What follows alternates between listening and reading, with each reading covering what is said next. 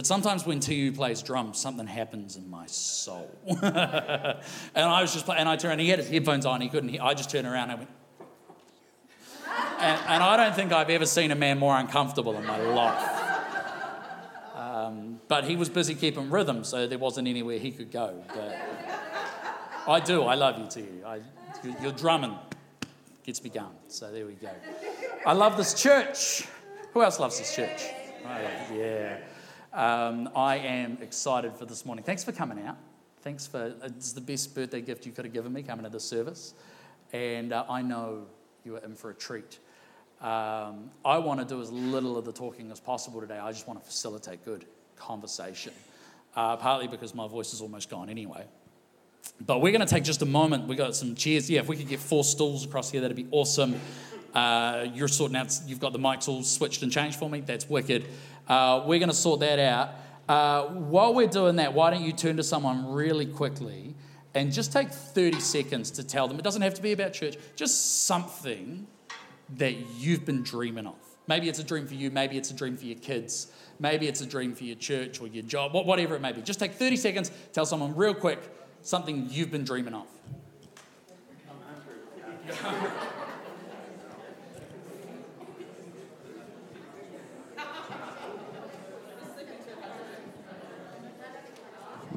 got one. Where are the others? Probably on the other side.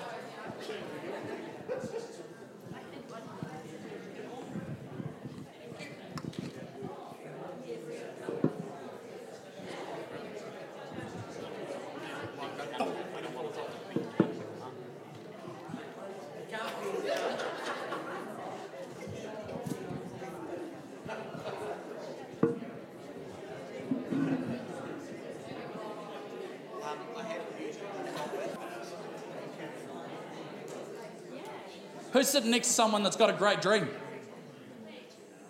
Let me tell you, just put your hand up. Don't, if they've shared their heart with you and you go, that's a terror, don't do that. So good.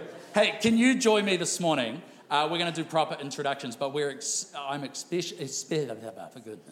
especially excited to be able to welcome some representatives from our very own Baptist Union, the bigger family that we are part of. They're going to come up and join me now. Can you please put your hands together, give a warm Marlborough welcome to Charles, to Chris, and to Bradley as they come. Look at them. Hey! Take a seat, guys. Anyone that's got a mic on it, make sure you grab it before you sit down. What have I done with my folder? I had a little black folder. Where's it gone? Hello. No, that's a book. That's it. There we go. Thanks for keeping it warm. It's good. Oh, this is going to be fun.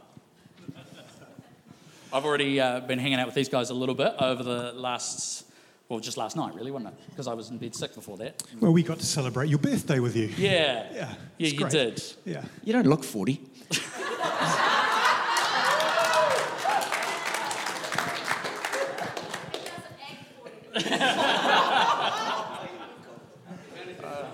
Depends who you ask, actually. Some of the youth put me at 42 the last time I asked them. I'm like, good grief. I want you to be aware of what you say. Yeah, that's my personal bodyguard.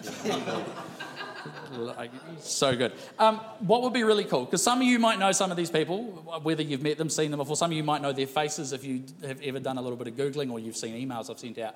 But really quickly, and let's say 60 seconds, I don't know, whatever. Once you've got the mic in your hand, you can do what you want. Just who you are, a little bit about what you do and your family and so forth.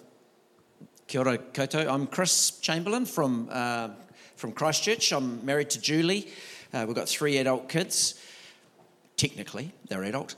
And a couple of grandkids. I've previously been a pastor in Greymouth, at the Baptist Church in Greymouth.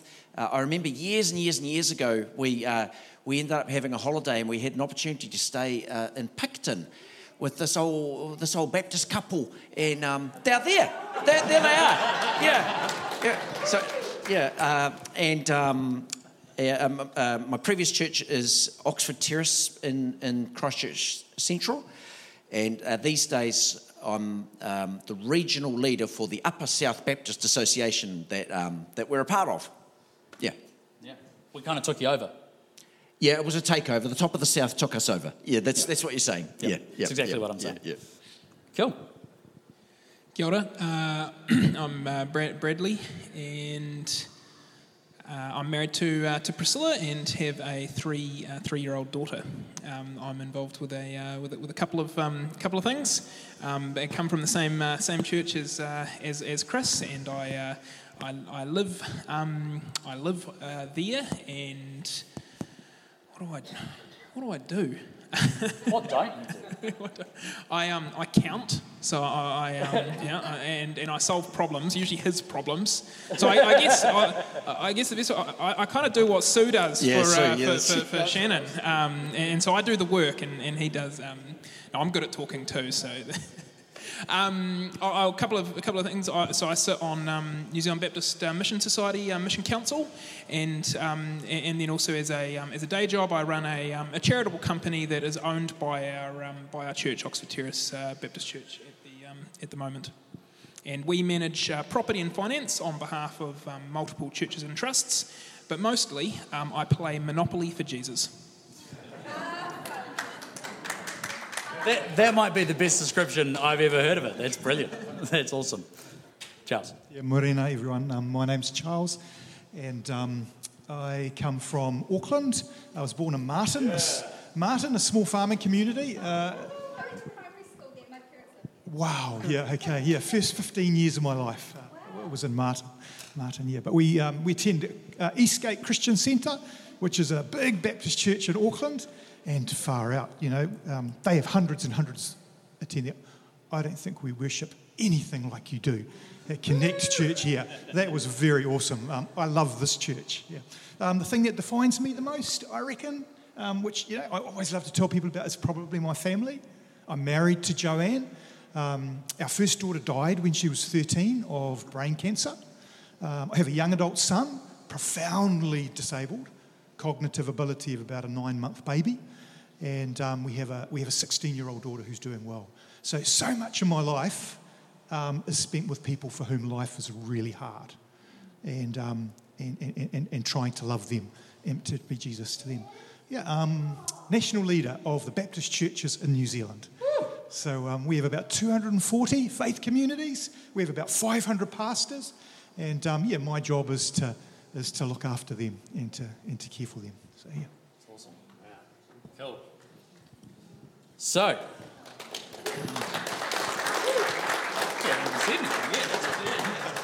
they're just impressed with who you are before they've even... So the plan for this morning, I've just got some questions that I want to ask these guys. With the idea being, I want us to kind of be sparked to dream. If I can remind some of you and tell some of you for the first time a story back in about 2018, 2019, right before COVID. Remember life before COVID? Remember that world? Yeah. Everything was just so full of hope and possibility and all that sort of thing. And then we kind of lost that a little bit and we started to think all doom and gloom. But we had a meeting around about that time. And it was around what we were going to do with our budget for the next year. And one of the questions that I asked everyone, some of you might have been at that meeting, some of you are like, this was before my time. And one of the things that we did is I gave every table, mixed table, intergenerational, I gave 15, I think there were about 15 items on that list. And I went, put these in the order of highest to lowest priority. And not necessarily in monetary amount, but just as importance to make sure they're in the budget. And there were some pretty good things in there. I think number one was adequately paid staff. So Sue and I were quite happy with that at that stage. And, because you told us you wanted us to have a pay rise, and we did that. As we went down the list, things got more and more murky. And what interested me is right down the bottom, kind of right towards 15, we had some things around there that were all to do with property and buildings and logistics, all those sorts of things. And I think what comes out of that is we, as the church, we realise we're about people, right? We're not about property. But then 2 questions later, just long enough for everyone to forget about that, I asked a dream question. And I said, if Blenheim Baptist Church, as we were still known at that stage, had unlimited funds, unlimited time, unlimited resources, what would we do? And every table, without exception, talked about purpose-built facilities and housing opportunities and all the things that when we've been asked to prioritise, we'd put right down the bottom of the list. And so here's what I know as someone who has to live in a bit of a space of dreaming and also reality, is that when we're asked to dream and when we're asked to plan, sometimes we engage completely different parts of our brain. I want us today to practice engaging that dream part of our brain so that we might engage, because that's our word this year, right? Engage our plans and our priorities with what our dreams are, with what God's dreams are. And these guys are here as catalysts because they're dreamers. And I mean that in the most positive sense that I could possibly mean it. So I'm just going to ask them some questions. And throughout, maybe we might do some sort of intercorridor. We'll see what happens. We'll see what we get time for. But Charles, if I can start with you. Absolutely. I will always associate you with two words. Every time I've heard you speak, they come out. And those words are gospel renewal. You talk about them a lot. Yep. Can you talk to us, because some of these people won't have heard you talk about them, can you just talk to us as our national leader about gospel renewal? Yeah, well, in my role as your national leader, I don't think there are two more important words to me. Gospel renewal. Because, you see, we live in a world, don't we, that's not functioning as it should do. It's not the way that God designed it to be. And gospel renewal, for me, is about the restoration, the restore of everything that sin has marred and destroyed. And there's nothing more exciting than that. There will never be a greater calling in our life than restoring all that sin has damaged and marred. That's worth giving your life to. And I love travelling up and down our nation and saying, this is the best calling that you can have. Restoring things that have gone wrong. And so when I talk about the Baptist family of churches in New Zealand, which Connect Church is part of, I say we're a collective of faith communities. From the top of the north to the bottom of the south, 240 of us, we're just a collective of faith communities whose purpose is to bring gospel renewal to people and places in our local neighbourhoods where we find ourselves. And that's all I really want to talk about. That's all I think the calling is upon the Baptist family of churches in New Zealand. And I talk about gospel renewal a lot because I hope that it captures the hearts of our churches, that it shapes the decisions we make. Gospel renewal. Am I allowed to read a Bible verse? I wrote a Bible verse because I get really excited. I want our churches to understand, to have the same excitement about the gospel that the Apostle Paul had. Romans 1, 16 to 17. You'll know these verses really well. For I am not ashamed of the gospel, because it is the power of God that brings salvation to everyone who believes. For in the gospel, the righteousness of God is revealed, a righteousness that is by faith from first to last. And there are three things about that verse that shape my thinking on gospel renewal, Shanan. Firstly, our gospel is of God. I want our churches to understand that, Shanan. This God thing, thank you for my drink, this God thing, it wasn't made up by the Apostle Paul or the apostles. It's just not some clever idea that man's come up with. Yeah. The gospel we have is of God. Yeah. And then in this verse, he actually goes on to say the gospel we proclaim is the very power of God. I think this is what you were saying when you were sharing. It is the very power of God. It's a supernatural power from God. Its substance is Jesus Christ. Yep. And this supernatural power that you have at Connect Church is able to bring gospel renewal to people and places. And the third thing in that verse, I don't know if you picked it up, I read it quickly, is that it actually works. It actually works. Because he says here that a righteousness from God is being revealed. It's the message that puts right all that is wrong. And so, I think a lot of our time, even as Christians, Shanan, as followers of Jesus, we forget that the things of God aren't like the things of this world. Oh, if only we had a bit more money. If only we had a few more clever ideas. If only we had a bit more power, a bit more education, and a bit more charisma, and so on and so on. No, God says, those things they don't compare to those. My ways are way greater than those things. Right. Yeah. And so when I talk about, I really am preaching, I'm sorry. When I talk about gospel renewal in our family of churches, and in the church in New Zealand wider, of course, but in our family of churches, that's what I'm talking about. Faith communities that get excited that we have the very power of God working with us. Yeah. Awesome. So, again, Charles, in your space, you talked about these 240 Baptist churches. It's a big family. Lots of brothers and cousins and all sorts of things. You must dream for them.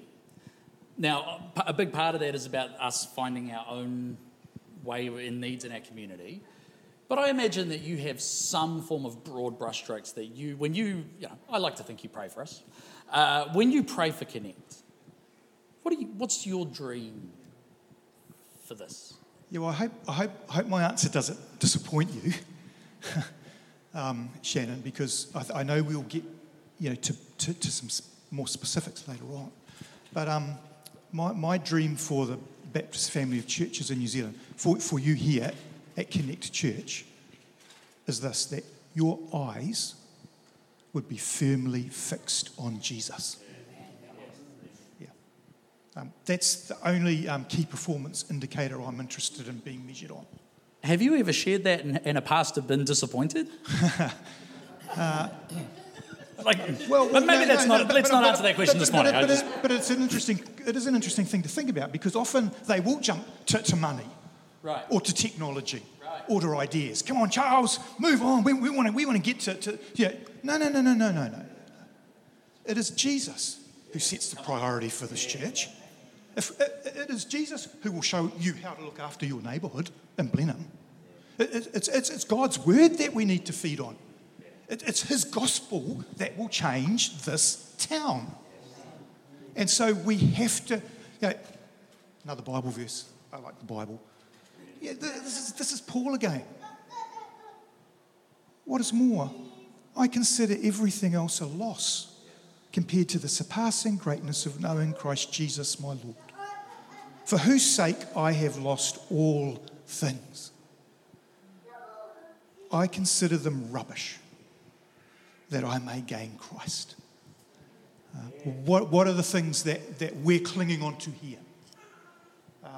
It might be our popularity. It might be our money. It might be our positions, our roles. Are we prepared to give them up for the kingdom? Are we prepared to give them up for Christ? This is about dreaming, isn't it? It's about vision. It's about direction. It is about making bold and courageous decisions for the gospel. And I tell you, if we haven't got our eyes firmly fixed on Jesus, then it's very hard to consider the attractive things of this world as rubbish. Right.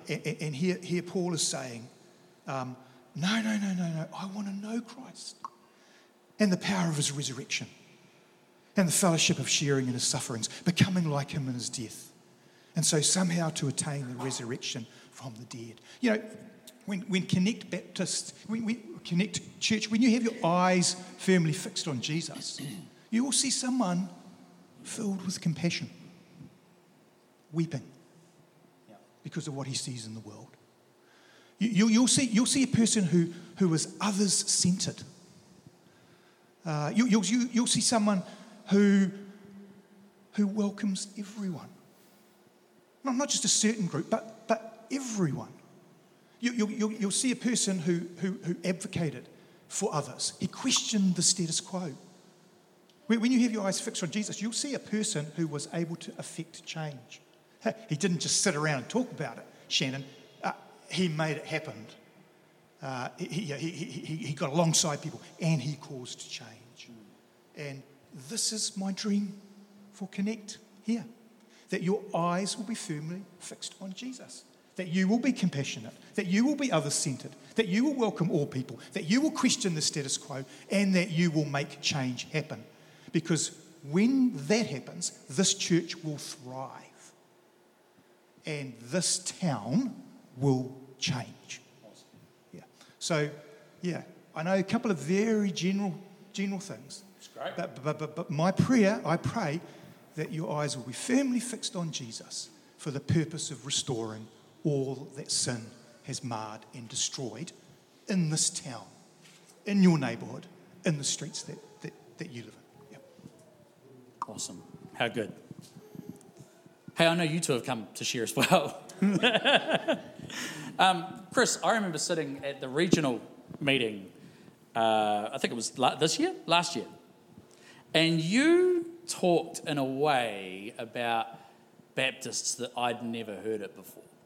I love being a Baptist, but sometimes there's a reputation that exists about Baptists from outside, those who don't really know us and so on. But you used a word that I'd never heard. I'm so sorry. I've heard him use a few words that I didn't think would come out of a pastor's mouth either. But Keep going. The word, it wasn't R-rated, but it was an R word. You talked about Baptists as radicals. Now, I know, I've got some Pentecostal friends, and their joke usually isn't about Baptists as radicals. But you not only said it, you backed it up, that actually our roots, our whakapapa is radical. Maybe for those of us who don't know that, you want to fill us in. I could talk for ages about where Baptists come from. I've found it very compelling to go back to our source, to our origins, to our beginnings. Where did Baptists begin? And yes, in the first place, and at points along the way, when Baptists are really being true to who they are, they're extremely radical. Go back to the 1500s, Anabaptists. Anna means again. And so back in those times, you had to be a member of the one church, the state church. If you did anything outside of that frame of reference, you were in strife. You were probably putting your life in danger. Scriptures began to become accessible, and people started reading them for themselves. And this guy, his name was Dirk Willems. Go home and Google Dirk Willems, and you'll find stories about him. He reads Scripture for himself. He realises that he has to be baptised as a believer, not somebody doing it on his behalf when he's little. And so he does that, and because of that, he gets arrested. He gets locked up. And in his reading of Scripture, he realises that God wants him to be a peacemaker, a reconciler. And for some reason, he decides to break out of jail. He escapes from jail and he runs. This is in Holland. So a lot of people, when they hear the word Baptist, they think of North America and Southern Baptists. Our roots really, if you want to go back to a slightly a better place, maybe, go back to Europe. And we start in Holland. This guy, he escapes from jail. He runs across a frozen lake, and a guard chases him. And Dirk Willems, he gets across the lake. The guard must have been carrying a bit much armour or something. He falls through the ice, and he starts to freeze to death and to drown. And Dirk Willems, he has been radically transformed by reading the gospel. He's been baptised. He's realised that he has a calling on his life to be a reconciler, to be a peacemaker. He turns around and he looks at his enemy. His enemy is drowning. His enemy is going to die. And he does what, quite frankly, I would struggle to do. He does the radical thing. He turns around and he goes back and he reaches out and he saves him. And as he saves his persecutor, as he acts as a reconciler to his persecutor, as he reaches out to him, he knows that he is signing his death warrant. And indeed, he saves his persecutor, who locks him up, and Dirk Willems, absolutely transformed by the power of the gospel, a radical follower of Jesus, dies on a pyre of flames. Now that's radical. That's one story. I'll give you one more. Membership. People think church Baptists, and they do church membership, and they think, oh, what the heck? Why would you do that? And then voting in meetings. Oh, it's just a cause of problem. When Baptists first started introducing membership, it was extremely radical. In the 1800s in England, the only people who had power, the only people who ever voted were the landed gentry in Parliament. The select few men were voting. And Baptists thought, as we discern the mind of Christ, we're going to vote. It's not a democratic thing, it's a Christocratic thing.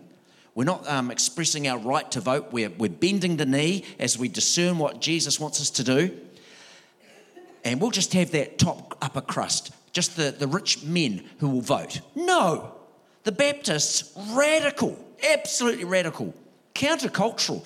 They say, all of us will vote. We will all be voting. The men, the rich, the poor, the woman.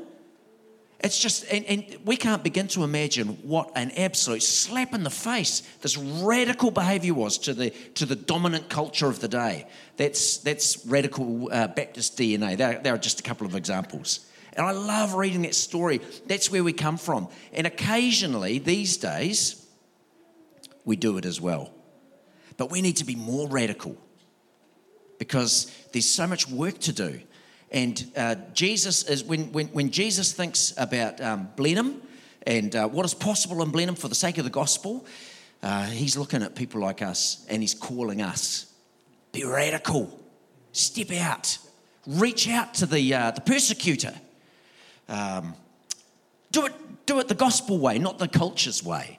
Those kinds of things. That's radical, and that is Baptist DNA. And so in this room, there's a bunch of really dangerous people. Because I know.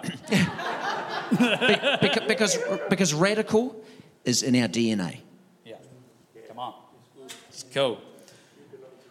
Bradley, I'm going to ask Chris another question, and you're going to have to follow it because you said a lot of your time spent fixing his problems. So I'm now going to ask Chris. I think, and probably others here would say, you fit that radical Baptist thing pretty well. You've spent some time. You've been with Oxford Terrace. Some pretty radical things have happened. Do you just want to tell us a little bit of the Oxford Terrace story? And okay, I'll try and keep it moving. If it goes on, you just tell me to stop. Sure. So I've been there 16 years as the pastor. I'm just concluding right now. Most of you know about the earthquake season at Oxford Terrace. The earthquake season, in the end, the earthquakes were very good for us, and they were very good for me because they drove me to my knees. They forced our church to face a lot of crisis. They caused our church to become reacquainted with the heart of Jesus for the little people. By the little people, I mean the ones who society tends to forget about. We had an earthquake, we had a crisis, we had to reinvent and we had to rebuild. And it took a long time for the dust to settle and for the trauma to be worked through. And as that process was going on, we noticed that in the city of Christchurch, certain people were missing out. And it was usually the elderly, the poor, those who were perhaps socially not as well adjusted. Insurance companies especially tended to make a real meal of those folk when it came to the housing rebuilds, because those people were easy to slap down and to make lowball offers to them, and their housing needs became more acute because of the earthquake. And housing crisis, that became a popular term in the political realm about 2 elections ago. You might remember people started arguing about a housing crisis. It was very prominent in Christchurch immediately after the earthquake. And we realised that there was an opportunity for our church to do something about the housing crisis. Following Jesus, it's a radical exercise, especially if you're a Baptist. It is inevitable that it is a political exercise. Jesus is not neutral. And I'm not saying Jesus is a lefty.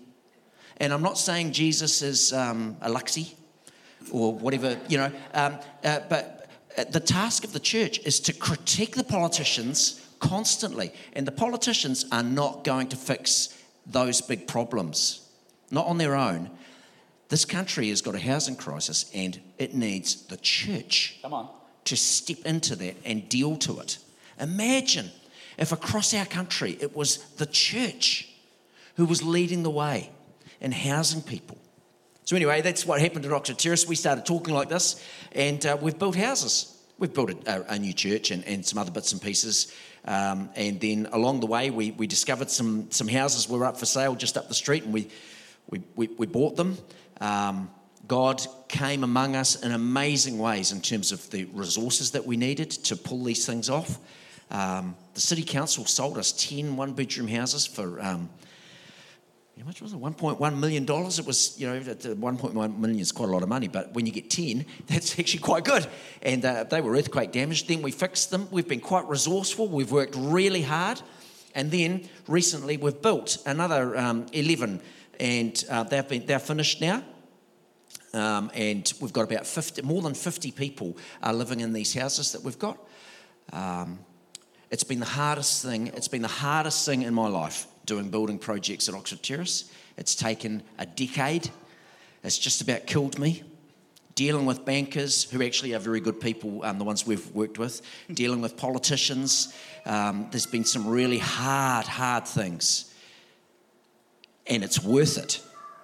And it's worth it when you're sitting in your office and you're wondering how on earth we're going to pay the mortgage, and the build's not quite finished, it's running late, and we're missing out on rent to help pay the bills. And then in front of me walked a family who've come to New Zealand from another country where they've been victimised. They've come here as refugees, and they walked past my office. I looked out the window, and there they were. They're on their phones. They were doing a video call to I don't know where, somewhere overseas, telling their family, "You wouldn't believe it. You wouldn't believe where we've landed. It's a brand new house and we're moving in." And on that day I cried and I realised all that hard work. And when in Luke 4, when Jesus says he has come to set the captives free, when he says he's come to release people from jail and from their bondages and their sicknesses, we've got to work out how are we going to contextualise that? How are we going to live that Luke 4, that Kingdom of God manifesto? How are we going to do that in our context now? Yep. There's a way of doing it. And so that's what we've been trying to do. And as I saw these refugees, I just suddenly realised, that's what we were doing it for. It's worth it. And I mean, it's a drop in the bucket, these houses we've built. But we need a whole heap of drops in the bucket. And we are changing the world. We are putting right all the things that are busted in this world in the name of Jesus. So it's been a long road. It's been extremely expensive, and it's worth it. Yeah. So just 2 quick questions, and then I'm going to Bradley, who's going to fix the problem, right? Yeah. Like, how many houses now? About 24. I think there's 24. Wow. I don't really know how this has happened. I woke up one morning and we're a housing provider. It's a blessing. And, the NIMBYs, it's amazing how many Christians are NIMBYs. What is that about? NIMBYs, not in my backyard. Yeah, right. NIMBYism. Really scared. Oh, we're building social housing out the back door of the church. There's going to be dramas. There'll be broken windows. Drug addicts, all these comments. It's early days, but we've been doing this for a few years now.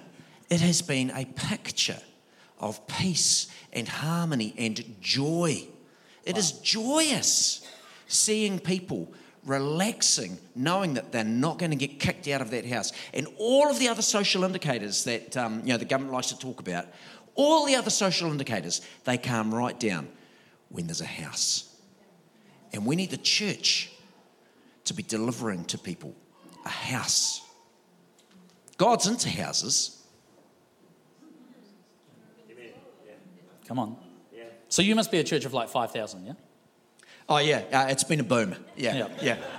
I think our congregation, on Sundays, there's we have a classical service where the organ gets an outing, and there's about 30 or 40 people come to that. And then at 11 o'clock, we have a service just like what happened here this morning in my dreams. Guitars and things and families and that. And there's probably maybe 60 people come to that service. And then at 2 p.m, there's an international service with mostly Chinese folk. And there's about 30 or 40 go to that. So, in the big picture, we're not a big church. We're definitely not a big church. We've got wacky doodle big ideas, but we're not a big church. Yeah, I think we've got 135 members. Wow. Wow. Have we? So it still counts the ones that have left. Right. So Bradley, you work in the collision space, right? Between this guy's wacky doodle ideas, as he called them, and other people's wacky doodle ideas. I'm sure that there's a culture of wacky doodle ideas in your church. But you kind of work in that collision space between kingdom and finance, where people start saying things like the church is being run like a business, or the church should be poor, it should be giving away everything it has, and so on.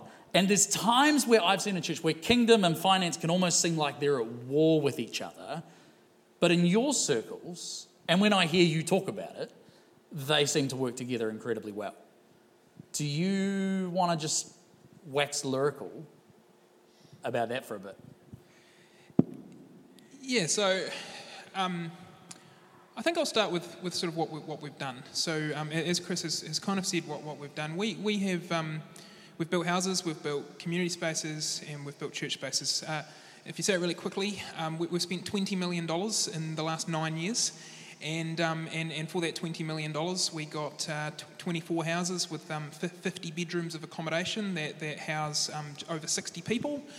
We've built offices for 9 different NGOs, including World Vision, have their South Island office in our building, among Canterbury Youth Services that put on Easter Camp, among many others. And then we've built church and community spaces, and we have over 70 community groups that use our buildings casually. The City Council and the DHB are some of our biggest hirers of our community spaces. So we've done a lot of development, and I've had the privilege over the last 9 years of project managing the whole lot. And Chris... That's why you look so good for 18. Yeah, that's right. But it didn't start there. So if I tell you that story, I imagine it probably makes you think, that's kind of daunting. How could we do that? And then you've heard from Chris, our church isn't large. And so I guess I would want to share the story of who I was when, as Charles said, I guess I began to fix my eyes on Jesus. And I moved 13 years ago to Christchurch, and actually moved in. The church at that point did have a house, and I moved into the church's student flat. It lasted 10 days until I lost everything I owned in the earthquakes, and I was moving to university to study accounting and finance. I did a couple of years of accounting and finance. I read this great book through that season called the Bible, and as I read the Bible, I began to be captivated by this vision, this vision of caring for the least and the lost and the lonely, and this vision of the world that was broken, and our world was literally broken. Our church fell down, a church building fell down, my house fell down. My wife was my wife, which was then my girlfriend, was sick with glandular fever and was bedridden. I'm living in this brokenness, and I'm thinking, oh, thank goodness I've got this book that's telling me one day this is going to be restored, because I'm not liking the look of everything that I'm seeing out my door. And then I'm sitting in a university lecture, a finance lecture, and they were talking about the Cadbury story of palm oil. I'm not sure if you remember when consumers revolted and refused to buy Cadbury because we didn't like the taste of the waxy chocolate. I think you said talk wax lyrical. We didn't like the taste of this waxy chocolate. We were then given a demonstration as to why, how you could financially analyse ethical decisions and how you could use ethical branding to make your company more money, and basically how Cadbury hadn't done their research, that consumers are now ethically conscious and we need to consider that in our financial decisions. And I'm sitting there thinking, my life, if I stay in this, is going to lead down this path, and I'm reading this book that's telling me my life is going down another path. And it's at that moment when I just remember God saying to me, I want you to be called to the least, the lost and the lonely. And not just, that doesn't just mean turning up on a Sunday and giving 10% of the income you're earning in your finance job. For me, that meant my life, everything that I had being given to that call and that purpose. So I thought, okay, I'm going to work with the least, the lost and the lonely. So this is going 11 years ago. So I went in and spent 2 years working at a centre for people with physical and mental disabilities. And I worked in that, and so I thought, this is how I'll help. And so I did that for a couple of years, and then and that was great, and it was such a fullness, and I saw so much of God through that season. But God said to me in that time, you've got some skills and giftings that maybe you could use beyond that. All right, I'm going to go to India. So I went to India and I thought, business is mission. That's what I'm going to get into. And it was actually vomiting over a toilet in India, where I was asked to become the treasurer of Oxford Terrace Baptist Church. Hang on, which one came first? I think I was definitely taken advantage of in my vulnerable state. So I guess the reason why I tell that story, and what I want you to hear, is when we tell the story of the $20 million of development and the housing and the business stuff, that's God's story. And what did God use to do that? He used a pastor in his 30s from Greymouth, and he used a 21-year-old university dropout who didn't know what he was doing with his life.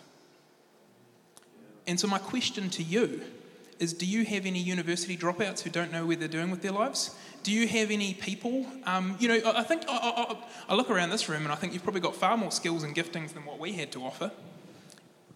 Jesus used us for his mission and ministry, and look what was possible.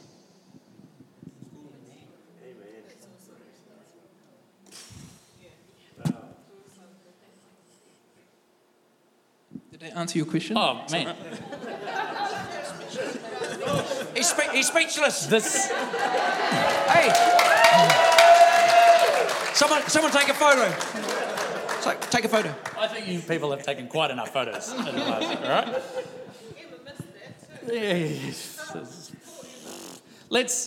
I got some more questions, but there's been a lot said, and you guys, I've seen you can piggyback off each other pretty well, and just anything to add before we get onto scripts, anything you want to jump in to contribute to anything either of you have said so far that...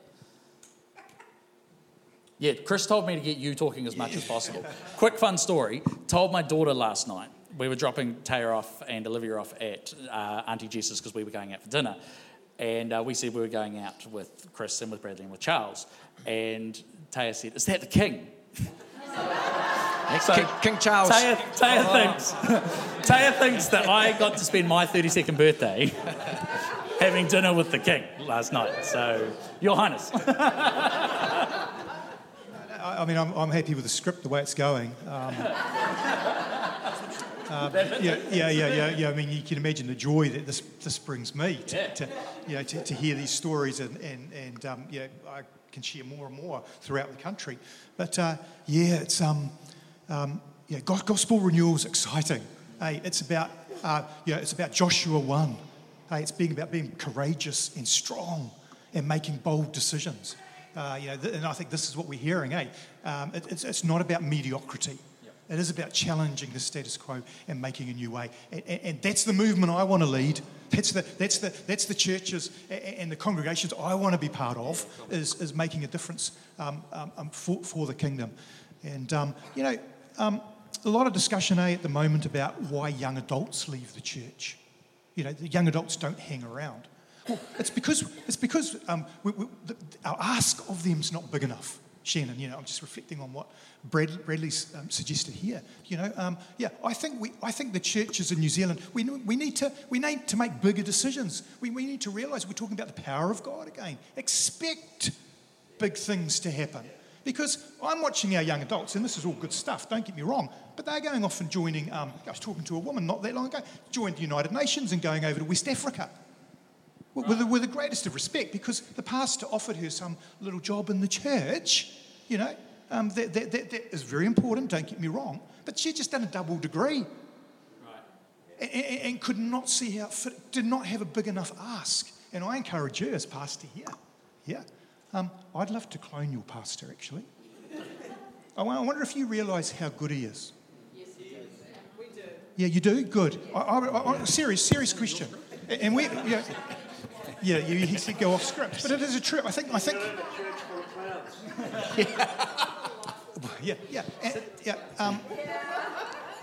think he's worth listening to. Yeah, I could take him all over the country and find churches that would want. I want to clone you, so I encourage you, Shanan. Expect big things of these guys. Put the big ask out there, because we're talking about the power of God. We're talking about restoring that all sin has marred and destroyed. Let's not be happy with mediocrity. Yeah, we've got to be wise, and we've got to be sensible, and we've got to listen to people. But yeah, that's when I hear that story, I think, wow, let's do big things for Jesus. Yeah. I would also say,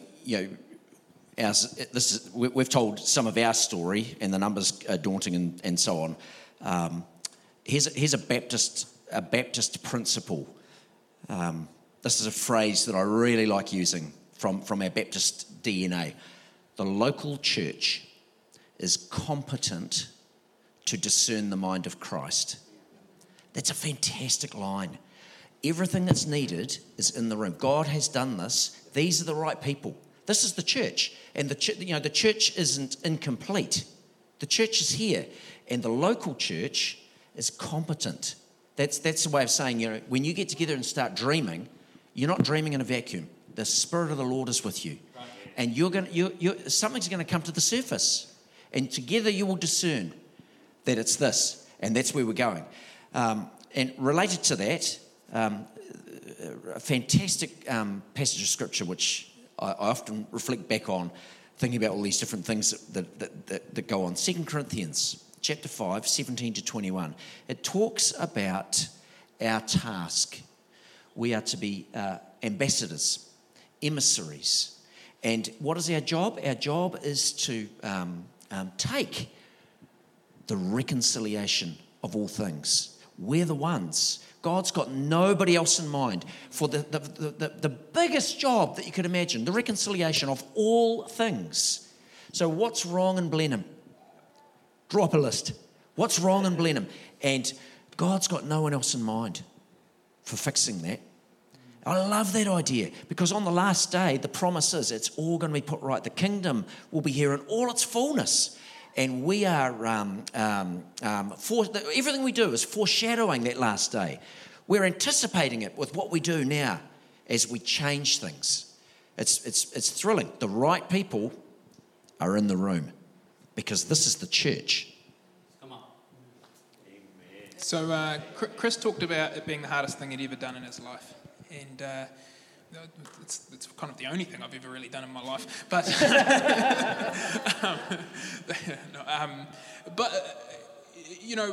often when you have these dream events, it's very easy to think about the problems and the pitfalls. And so I guess I'd share with you, we've pretty much experienced everything that could go wrong, along the way. We've done it. We've made our way through, so I guess it could have gone worse. But we've drawn up plans, and we've had our dream, and we've got the price back for those plans that came with a price tag of $30 million, and we've realised we had just a few, and we couldn't do that. So then we had to go back to the drawing board, split it all up, and do it over a decade, because $30 million in one go was just not possible. Then we've had moments where the steel that's arrived on site is the wrong size, and it's going to delay the whole project. We've had moments where there's red wires that were supposed to be red but were blue wires, and so that means the whole lift has to be disestablished and the wire replaced because it wasn't. Because apparently I've learnt that that blue wires burn about 10 minutes quicker than red wires, and so it was essential that the wire was fire rated and a red wire. We've had, and that caused a delay in the rents coming in. So we've had moments where I said to Chris, with these delays, we were expecting the rents to start coming in, and we probably can't afford to pay our bills next month. And I said, what? That sounds like a you problem, Bradley. That's and I thought, oh man, I better fix this. God, how am I going to fix this? And the next morning, I open Xero, and our balance is $100,000 higher than I was expecting. And so I scroll through the transactions. What? There's a transaction from one of our members, no reference, $100,000. And we had no idea it was coming. They had no idea of the situation we were dealing with, but God did. Yeah. And so when you trust God and when you embark on His vision and you participate in it, you have to be smart. We've had to make decisions where we've discerned the mind of Christ, where we've said, actually, no, we can't submit to this plans. We're going to have to go back to the drawing board. We're going to have to get it re-established. We're going to have to live within our means. But when we've held to His vision, He's got this. He's supported this. And then Chris said it's worth it. And so I've got a few stories about why it's worth it. Chris mentioned we bought these 10 units off the City Council. And we fixed them up. We double glazed them. We put in heat pumps. We put in LED lights. And we repainted them. We did the earthquake strengthening. Chris got a letter in the mail, and it said, I've lived in this place for 17 years. And I came home, when I moved into the new, because we shuffled them in twos, and when I moved into my fully refurbished one, I was trying to find where because this is in July, I was trying to find where which heater was on. And there was no heater on. The double glazing has made such a difference, and for the first time in my life, I am warm. Then the next day, or the next week, I was in visiting her because there was still a few defects to sort out, and she said to me, why did you people do this? Why did you do this for me? And when my response to her is because God told me to.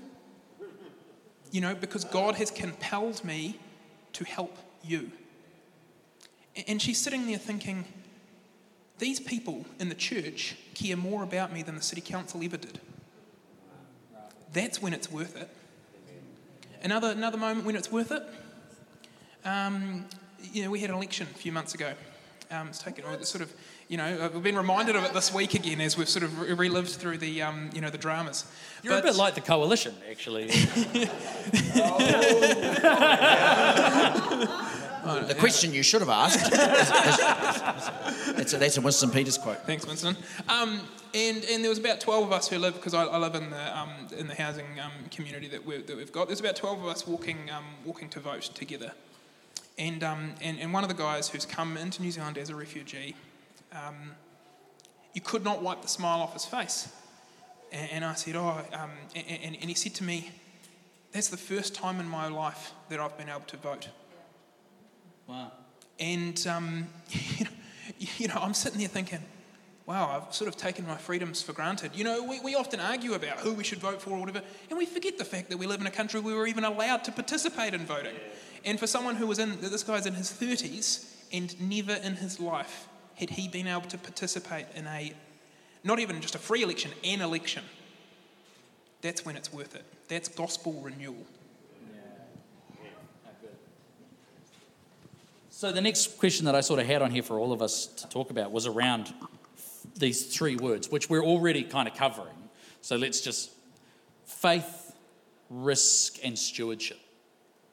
They kind of dance together, right? Because we've all heard examples of things that haven't gone well, or stupid risks, or all those sorts of things. That's when you call Charles and go, help. But so how have you guys and Charles? You've seen others in other churches. How are people doing the dance between faith, risk, and stewardship? I think these guys can talk about, I think, stewardship and some of those financial decisions better than me. But But I noted down a few examples, Shannon. Do you want from around the country of those things coming together? Would that be helpful just to hear as you dream? There's a Baptist church of 30 people that has decided their thing. God's calling them to the revitalisation of their local marae. And now they have a young adults ministry, a youth ministry on that marae with 70 young people. Awesome. And the kamatua can't believe it. Lives are on a different trajectory. That is gospel renewal. The Baptist girl, this is a great one. The Baptist girl who made a radical decision to post her baptism photos on Instagram. And a girl who was about to take her life saw her face and contacted her because there was so much joy. And now that girl is a follower of Jesus. The 3 largest mental health providers, organisations in New Zealand, outside the government, are run out of Baptist churches. The Baptist church that set up a dentist service, so people who couldn't afford dentistry are now praying free, that's gospel renewal. The Baptist church that transformed the local school that no one wanted to attend, they filled it with teachers. That they got on the board of trustees and they started sending their kids there. And now they've had to bring in zoning because so many people want to go to that school. That there is gospel renewal. The church that established a centre for women with unexpected pregnancies. This is a Baptist church up north. And they choose to journey with the woman despite the decisions that they make. The Baptist church that realised their community was all involved in sport on Sunday. I like this one. They looked around and they thought, everyone's down there at midget rugby. So they changed the time of their services. And you know what they did? They trained them all to be sports chaplains. That's radical. Come on. That's radical, and that's gospel renewal. I'm not saying that might be what you do here, but that's what a Baptist church has done in the last few years. Up north again, the Baptist church shifted the town's focus from gang affiliation to community gardening. They've established a whole lot of community gardens, and they're actually feeding their community. That there is gospel renewal. The radical Baptist who, after 7 years of training to be a lawyer, heard the call of God to be a community youth pastor, and they followed it. No. The Baptist church that realised people were most open to the gospel at death, times of death and grief, so they opened a funeral parlour, and it's thriving. I think that's a good thing. Yeah. People are dying to get in. Yeah, I could go on. Yeah, absolutely. Yeah, but there's a radical decision, and gospel renewal is resulting. And I could go on and on. I haven't talked about. No one's talked about Glen Eden Baptist. Right. And out of Glen Eden Baptist comes Vision West, 1,500 community carers around the country. Might be more, I think. Might be 1,700. That there is gospel renewal. Yeah. People and places being changed. That'd be one of those 3 largest again, would they? Yeah, they Vision weren't. West? They weren't. No. I was thinking of the 3 different ones. Right. Actually, but there's a lot of freedom. There's going back to your question about risk and because a slightly different story. I know time's going, but very quickly, I was invited to preach at a small church in rural New Zealand, and I turned up. It's opposite to one of the stories that I told you. And I got there early, and I was just standing outside the door, and an older turns up on their push bike, looking depressed and glum and down. So, he says, they're never going to come to our church. And he's talking, I ride my bike to church every Sunday. And it's the same story. All our town are at midget rugby on Sunday morning. They're never going to come to our church. I just thought how sad that is. Right. Be radical. You have my permission. Shut the church on Sunday mornings and get some oranges and go and give it out to. So I think often it's around permission. We're scared. Is it okay to do that? Are we allowed to do that? Right. Absolutely, you are, Connect Church. Come on. You are absolutely allowed to do it. We're talking about the kingdom of God here. Come on. Here. And we're talking about decisions for eternity. So, we have to be wise, and these guys will be wise in answering the question. But we've got to start taking risks for the kingdom. sensible risks. But yeah, we need to take risk. I'll try to give you a glimpse. That's why I love being the leader of this movement, because we have churches from the north to the south who are doing these things that you're beginning to dream about. I know you are involved in a lot of these things, but far out, I'd love to add 2 or 3 initiatives from Connect Church over the next 2 or 3 years to my list. I wonder what it will be. Stewardship. You talk about. Did you want to talk about stewardship? Oh, good. Shanan asked about stewardship, and I think for many that is a word that I would say gets misused. Stewardship seems to be a word that gets used to keep what we've got. Right. And then you read the Bible. I've read the Bible. I sort of look at the story of the talents, and that's not a story about that. And when I think about stewardship, what I think about is, what is Jesus calling me to do with my assets, my time, and my heart? That's what I think. When I'm stewarding my assets, and so when as a church you're talking about stewardship, I would encourage you to think about, what would Jesus say if he was in this meeting right now?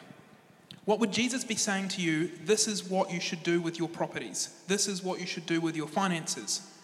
Oh, I definitely think that Jesus would be telling you to continue to employ this man. So don't hear that. Don't hear that wrong, because I think this is that this is someone who I've got to know over the years, and I think he's absolutely captivated by Jesus and wanting to see this people in this place following Jesus. But what else would Jesus say that you could do with your buildings? Would Jesus say to you that you're currently using your wealth and your equity in the best way for his purposes? Because if he wouldn't say that, then I would encourage you to consider how maybe you could pivot. And that's with your personal wealth and finances, and that's with your church's wealth and finances. Because that's what I think stewardship is. I think stewardship is listening to the call of God on your life and thinking practically about how you can use everything you have to follow him. Just quickly, faith, risk, stewardship. I would encourage you to work really hard on clarity.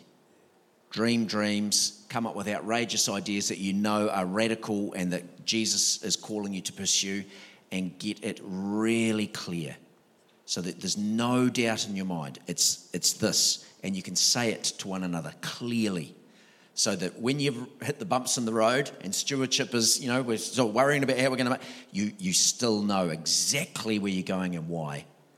Real clarity. That's important. Nice. I've got 2 questions, but they should be quick. Okay. Because we want to be done by 11:45. That's the plan. This one's going to be fun. I'm just going to throw it out there for all of you to comment on in your own different ways. What do you think of mortgages? A mortgage is useful if it enables the church to pursue what God is calling it to. If it's useful for the purposes of the church. Yeah, I think you need to prayerfully consider, is the vision and is what the mortgage being spent on something that God is calling us to? Because if it is, then I think we're also thinking that God is going to provide for us in servicing that. And we also have the benefit as Baptist faith communities to be able to borrow from Christian savings, which means that we're actually borrowing from a collection of Christians and churches who are investing in that mortgage. And so when I say that, I think of, mortgages are a tool that can be used to help you fulfill your vision and mission. They're a means to an end. Any thoughts on that, Charles? I agree with them. There's always a risk, but you minimise risk by using experts and getting good advice. That's the other thing. Yeah. Yep. How big's yours? Let's compare mortgages for a minute. No. I'd love to know. I want it. Okay. Here's the thing. I don't know the exact number of ours, but you're about to make ours seem really good. What I would love to do is to share it with you. So the mortgage at Oxford Terrace is 10 million. Yeah, it's quite big. And because of what we've done, the way things are set up, there's a lot of rent, and the rent is servicing the mortgage. And interest rates haven't helped us in recent times, but there are, if you've got a really good plan that you're sure God has given to you, and you've used expert advice, this isn't the sort of thing you do on the back of an envelope. No. And to be frank, this isn't what a local church finance committee necessarily nuts out on their own.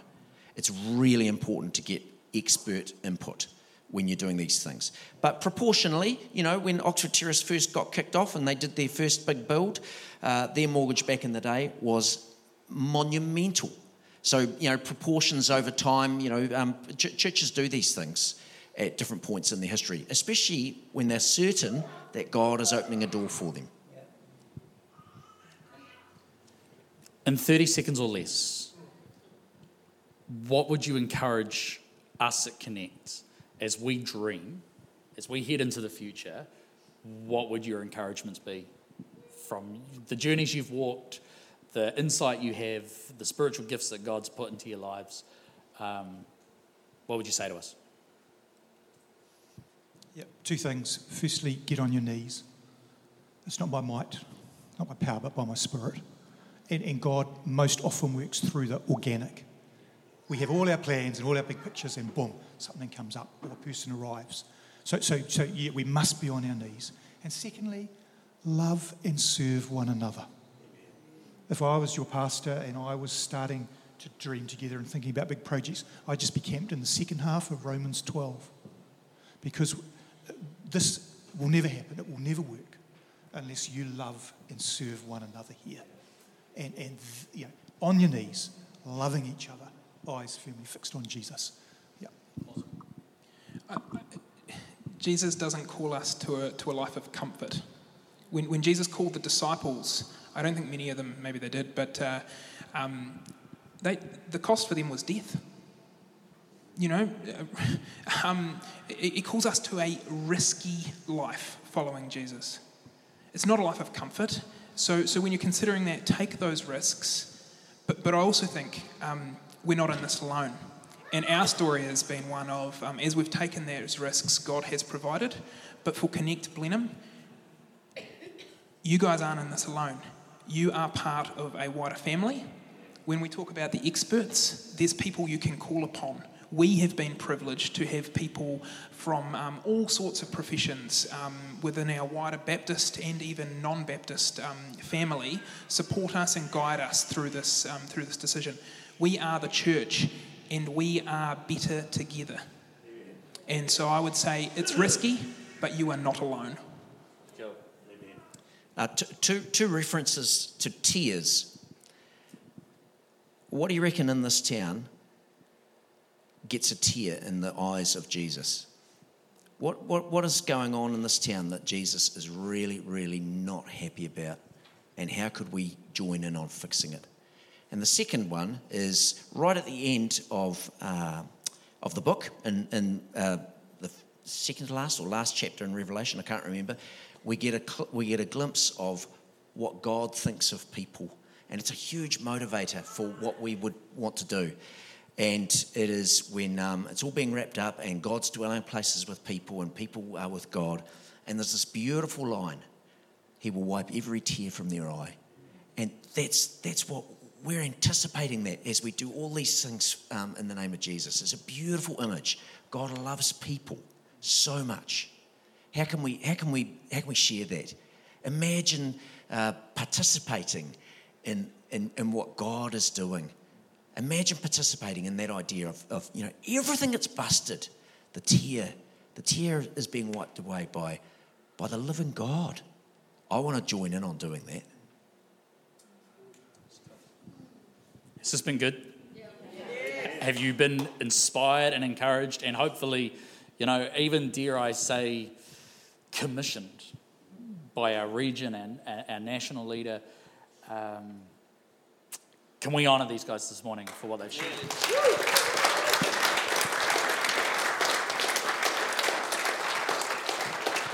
Our service here is going to conclude in just a moment, but you are more than welcome to join us for tea and coffee in the other building.